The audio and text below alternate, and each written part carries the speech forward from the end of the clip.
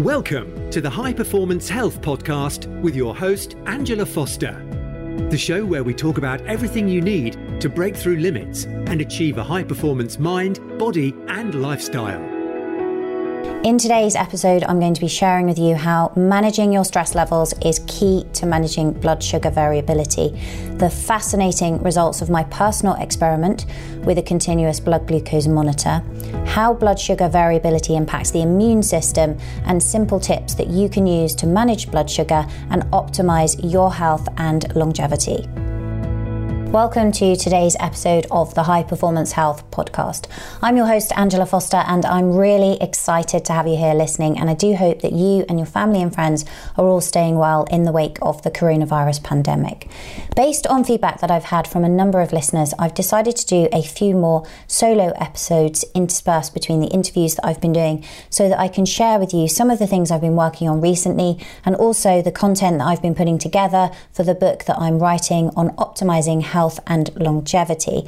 And so this can be your way of really getting access first to the content that I'm producing and give you practical tips that you can use to improve your health and your longevity and your performance in work and in life. So in today's episode, I want to share with you the results that I've had in tracking my blood sugar with a continuous blood glucose monitor for the last 2 weeks, and also explain to you why it's important to manage your blood sugar. Understanding your blood sugar response to food and lifestyle triggers is really important because we know that high blood sugar is one of the main factors in many of the chronic diseases that we're seeing in modern times. It also contributes to inflammation in the body, which we know is also a risk factor in itself for things like heart disease, diabetes, cancer, and dementia. And blood sugar control is particularly topical at the moment in the wake of the coronavirus pandemic. Keeping blood sugar stable and inflammation low is also really important for people with diabetes who have that already. It's been shown that people with diabetes are at an increased risk of infections, including for flu and related complications such as secondary infections and things like bacterial pneumonia. Diabetes patients also seem to have an impaired immune response to infections, both in relation to cytokine profile and also to changes in immune responses, including T cells and macrophage activation. And in this episode, I'll be explaining how blood sugar variability impacts immune function. Now, when I was in my 20s, I was diagnosed with polycystic ovarian syndrome and insulin sensitivity. And so at that stage, it was important to me to get a handle on my blood sugar and to get it under control. And that was actually one of the main factors that enabled me to fall pregnant naturally with each of my 3 children. And since then, I've always taken care to keep my blood sugar stable. And now with this continuous blood glucose monitor, it's been giving me some really, really good information I want to share with you on the types of things that affect blood sugar variability. The device that I'm using is the Freestyle Libre, and it's super simple. It just goes on the back of your arm and you can actually monitor it through an app on your phone. And what's been really interesting in tracking with the Freestyle Libre device is not just the effects of the food that I'm seeing on my blood glucose levels, but also the effects of cortisol. Now, when eating food, this naturally triggers a cortisol response, which is a stress hormone, and this increases blood sugar and can suppress your immune system. Fat doesn't seem to raise cortisol as much as protein or carbohydrates. Obviously, fast-burning carbohydrates raise blood sugar much more quickly. But keeping cortisol low is important, not just for body composition, but also making sure that you're getting in the correct cycle of cortisol rising in the morning and then lowering at night to make sure that you're producing enough melatonin and enhancing the quality of your sleep. So cortisol and melatonin actually have an inverse relationship. And so melatonin encourages you to fall asleep and to stay asleep, but that's only produced in adequate amounts in the absence of high cortisol. So this is one of the main reasons that if you're not relaxed, you wouldn't be able to fall asleep easily or in fact to stay asleep. But cortisol isn't just a stress hormone, it's also our waking up hormone that promotes energy and alertness. So it's naturally higher in the morning. And cortisol powers up your morning by helping you to break down various fuels that are available. Now, in the morning, assuming that you haven't been up during the middle of the night gorging on ice cream or something like that, then your insulin levels are likely to be pretty low after an overnight fast. And so you'll primarily be burning fat as a fuel. And if you engage in morning physical activity, then this is an opportunity to really take advantage of this fat burning mode and actually burn even more fat. Now, when measuring my own blood glucose levels over the last few weeks, what I've noticed is that on days of higher stress, my blood sugar levels were much higher, regardless of what I was eating, and rising to as high as 7.7 millimoles per litre after a meal. Now, why is this? This is because stress leads to the elevation of cortisol, and cortisol raises blood sugar. And there's an ancestral reason for this. When stressed, the body prepares itself by ensuring that enough sugar or energy is available for you to deal with that stress response. So if you think about it, if you are faced with the threat of a saber-toothed tiger, the body will release glucose into the blood to power the muscles to fight or to flee. As part of that stress response, glucagon and epinephrine, so that's adrenaline levels, rise, and more glucose is released from the liver. And at the same time, growth hormone and cortisol levels rise, which causes the body tissues, both muscle and fat, to be less sensitive to insulin. And as a result, more glucose is available in the bloodstream. Now, if the threat is not real, but simply a stressful situation that you're encountering at work or at home, then you don't need that excess glucose to power your muscles. You might most likely be sitting at your desk, quietly stressing out about something. And in this situation, what can happen is you've got excess levels of blood glucose circulating. And we know that this can cause inflammation, but also the body will take that glucose and combine it with water to form triglycerides and store it in the form of adipose tissue, or effectively body fat. And this is likely to be further compounded if you've not been exercising, as the muscle cells then are already going to be full of glycogen. And glucose can only be stored long-term as glycogen in muscle cells and the liver, but this is only in limited amounts. So fully stopped, you have around 10 grams of glycogen per kilo of muscle tissue and about 40 to 45 grams of liver glycogen. So this would be generally enough to fuel around a 2-hour run, depending on your pace. The harder you pushed, the faster you would burn through those stores. And so in a woman of, say, 135 pounds, that would be around 615 grams of stored glycogen.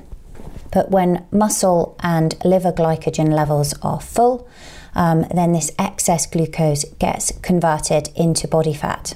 And as Max Lugavere states in his book Genius Life, the excess cortisol combined with the elevated insulin from the carbohydrates eats away at our lean body mass and causes us to store fat. So this is why you can see that chronically stressed out people tend to be what we call skinny fat. High stress levels cause fat to be stored around the abdominal area, and that gives you the dangerous visceral fat in the belly that creates the kind of apple shape that we so commonly see in people.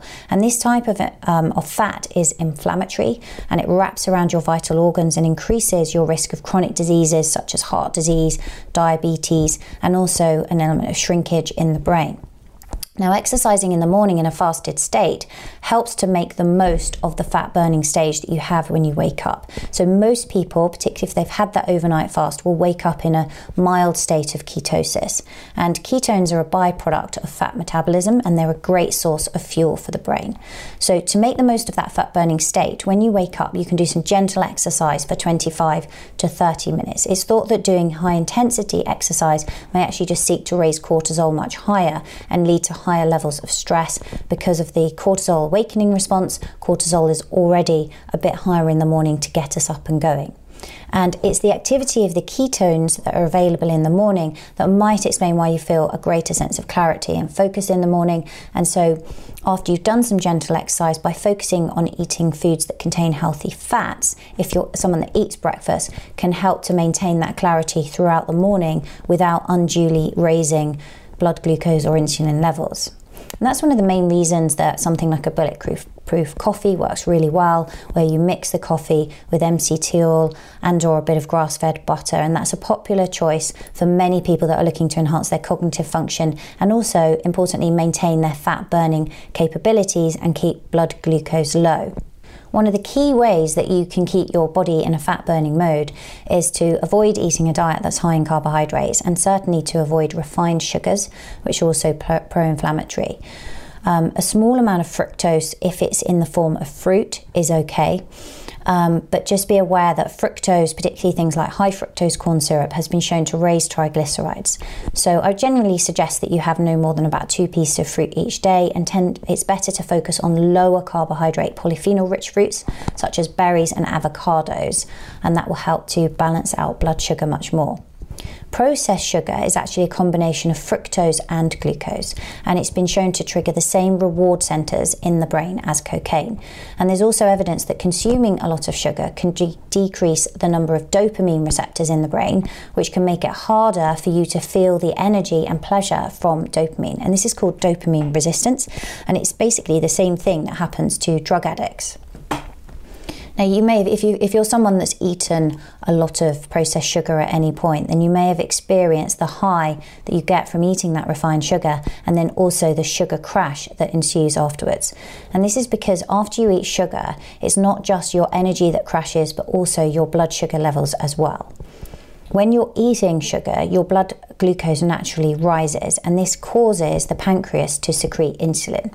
But what often happens is the pancreas releases larger amounts of insulin than you actually need, and then that can cause your blood sugar to drop dramatically. And this results in the famous sugar crash that you experience, and then you can get things like brain fog, sluggishness, and then unfortunately more food cravings. Now, when blood sugar rises and insulin is released, this actually triggers the body to store fat instead of burning it. And this is because insulin regulates blood sugar levels when moving glucose into fat cells, where they're combined with water and then stored as saturated fat. Now, one of the best ways to increase insulin sensitivity is actually through regular exercise. Exercise has been shown to help move sugar into the muscles for storage, and it also promotes an immediate increase in insulin sensitivity, which can last anywhere between 2 hours and 48 hours, depending on the type of exercise. So in one study, they found that 60 minutes of stationary cycling at a moderate intensity increased insulin sensitivity for 48 hours among the healthy volunteers that were tested. And resistance training has also been shown to help increase insulin sensitivity. Many studies have found increased insulin sensitivity among men and women with or without diabetes. And then there was a study as well of overweight men, some with and some without diabetes, and it was found that when the participants performed resistance training over a 3-month period, their insulin sensitivity increased independent of other factors like weight loss. And so the science shows that both aerobic and resistance training increases insulin sensitivity, but by combining both in your routine appears to be the most effective. So making sure that you're including 2 to 3 sessions of both resistance training and moderate cardiovascular training is a good way to enhance that insulin sensitivity. And if you really want to enhance insulin sensitivity while saving time, then doing high intensity interval training is a really effective way to do this. In a study of men and women, brief high intensity exercise was shown to enhance insulin sensitivity for up to 3 days. The study showed that 2 weeks of sprint interval training increased insulin sensitivity for up to 3 days, and 12 weeks of near maximal interval running for a total exercise time of around 40 minutes per week improved blood glucose to a similar extent as running at 65% of VO2 max for 150 minutes per week. So this really shows you that high intensity exercise is probably the most time efficient way to improve insulin sensitivity. And one thing that's been really interesting to me to see with my continuous blood glucose monitor is the effect that stress, as I've mentioned, has on blood sugar levels, and that's regardless of what I've been eating. So what I noticed on a couple of occasions was the effect of poor night's sleep. And on one occasion I can recall a night where my daughter woke up and she was having nightmares. She came into bed with us, and it was a particularly restless night when I didn't sleep well. And when I woke up in the morning and tracked my blood sugar, I noticed that my fasting blood glucose that morning was significantly higher. And generally speaking, what I've observed is that my fasting glucose upon waking has been anywhere between 4.4 and 4.8 millimoles per litre, but after a disrupted night, it actually went up to 5.7. And while that's still not that high, it highlights the difference in reading between a good night's sleep and a restless one. And what was interesting is that my readings after food were also higher over the course of the next day, and that was without increasing things like carbohydrates. We also know that the immune system doesn't function as well when we're under stress. So the immune system is a collection of billions of cells that travel through the bloodstream, and they move in and out of tissues and organs, defending the body against foreign bodies, these antigens such as bacteria, virus, and cancerous cells. And there are two main types of immune cells in terms of white blood cells. These are lymphocytes and phagocytes. And in the lymphocytes, we have B cells, which essentially produce antibodies that are released into the fluid surrounding the body's cell to destroy the invading viruses and bacteria. And then we also have T cells. And if the invader gets inside a cell, then the T cells lock onto the infected cell and multiply and destroy it. When we're stressed out, the immune system's ability to fight off infections is reduced, and so we're much more vulnerable to infections. And the stress hormone corticosteroid can suppress the effectiveness of the immune system and lower the number of lymphocytes. And then stress can also have an indirect effect on the immune system. So for example, if the person starts to use unhealthy behavioural coping strategies to reduce their stress, so things like drinking and smoking. And as I saw with my continuous blood glucose monitor, my blood sugar increased when I was under stress. But what was also really interesting is that when I engaged in practices designed to induce more of a relaxation response, I quickly saw a lowering in my blood glucose levels. So I'd had a particularly stressful day trying to homeschool my 3 children while running my business in the wake of this quarantine. And one evening after a particularly stressful day, I was putting my children to bed, and we were engaging in our usual practice of gratitude, where we focus on at least one to three things that we're grateful for that day. And interestingly, after practicing this with my children and talking about how much I loved them and feeling that relaxation response, when I then looked at my blood glucose monitor readings, I noticed that they'd lowered back down pretty quickly. And they were actually then, interestingly, within the fasting range. Another thing I noticed was that after a disrupted night's sleep, when I had a morning glucose that was a bit higher of 5.5, following a 20-minute meditation session, my fasting glucose lowered down to 4.9. And that was absolutely fascinating because obviously the science backs this up, but then to actually see that response in real time and to see it happen so quickly was really, really interesting. And so what I'm doing at the moment is continuing to monitor my blood glucose readings for the next 14 days, following which I think I'm going to have some even more interesting data, as particularly for women, their blood glucose levels and insulin sensitivity has been shown to vary depending on where they are in the menstrual cycle. So what can you take away from all of this? What I'd like you to take away is that managing our stress levels and also our blood glucose levels is really key to our health and longevity, both in business and in life. And it really affects our productivity and performance as well. Our health is the very foundation of our performance. So by eating a predominantly plant-based diet with a rainbow of fruit and vegetables that's high in polyphenols and antioxidants, some healthy fats from things like olive oil, omega-3s from oily fish, nuts and seeds, and also some protein from things like grass-fed, organic pasture-raised meat and wild fish is one of the healthiest ways to keep your blood sugar levels at a good lower level. But what's also important is, and as my own readings have shown, is to manage your stress levels. And this is a direct impact that's been shown in the scientific literature, but also, as I've mentioned, by my own readings. But what's really exciting about this is the fact that it's within your control, because there's plenty that you can do to help to lower your stress levels, even in these stressful times. So, for example, getting outside and going for a walk in nature has been shown to dramatically reduce stress levels, as has connecting with family and friends. It may be that at the moment you can only do that over things like FaceTime or the telephone, but we know that this social connection has a big impact in longevity, and we know that from the blue zones, which are those countries that have the highest number of centenarians. And then engaging in practices like meditation and breath work and gratitude also significantly lower cortisol, and I saw that firsthand with my own blood sugar readings. And your breath really is your superpower. It's the easiest entry route into the parasympathetic nervous system. And just a few minutes of box breathing, which is where you breathe in for a count of 4 and then out for a count of 6 to 8, has been shown to dramatically lower stress levels and also help you feel calmer and more in control. And it's a technique that's used by the Navy SEALs, so it's not just some sort of woo-woo thing, but it's something that's used by everyone, even type A personalities like myself. And so in the time of the coronavirus pandemic, when stress levels are high, many people are finding it really difficult to go to sleep with their routines being all over the place. They've got the competing demands of work and homeschooling children, and it's becoming really difficult to, or it can be difficult to distinguish between work time and home time with the blurring of those lines. So what I would encourage you to do in this time is to make sure that you're setting aside time for yourself each day and engaging in practices that really help to reduce stress levels.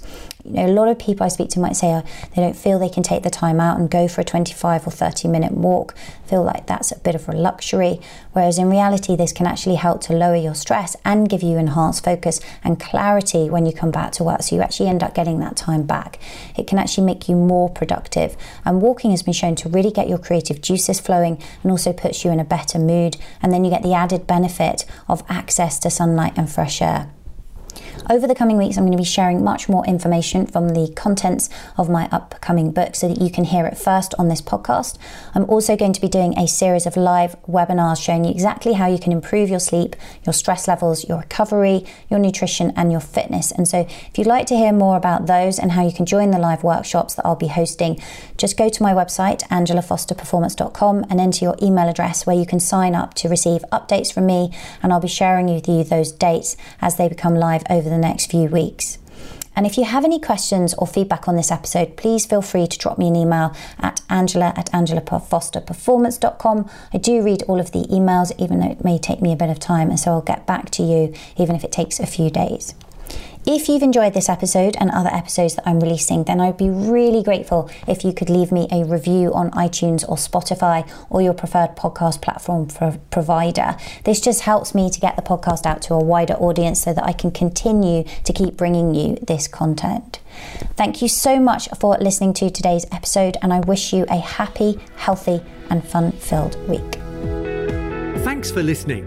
Remember to review and subscribe. You can grab the show notes, the resources, and highlights of everything Angela mentioned over at angelafosterperformance.com. You can also snatch up plenty of other goodies, including the highly helpful Angela Recommends page, which is a list of everything she personally recommends to optimize your mind, body, and lifestyle.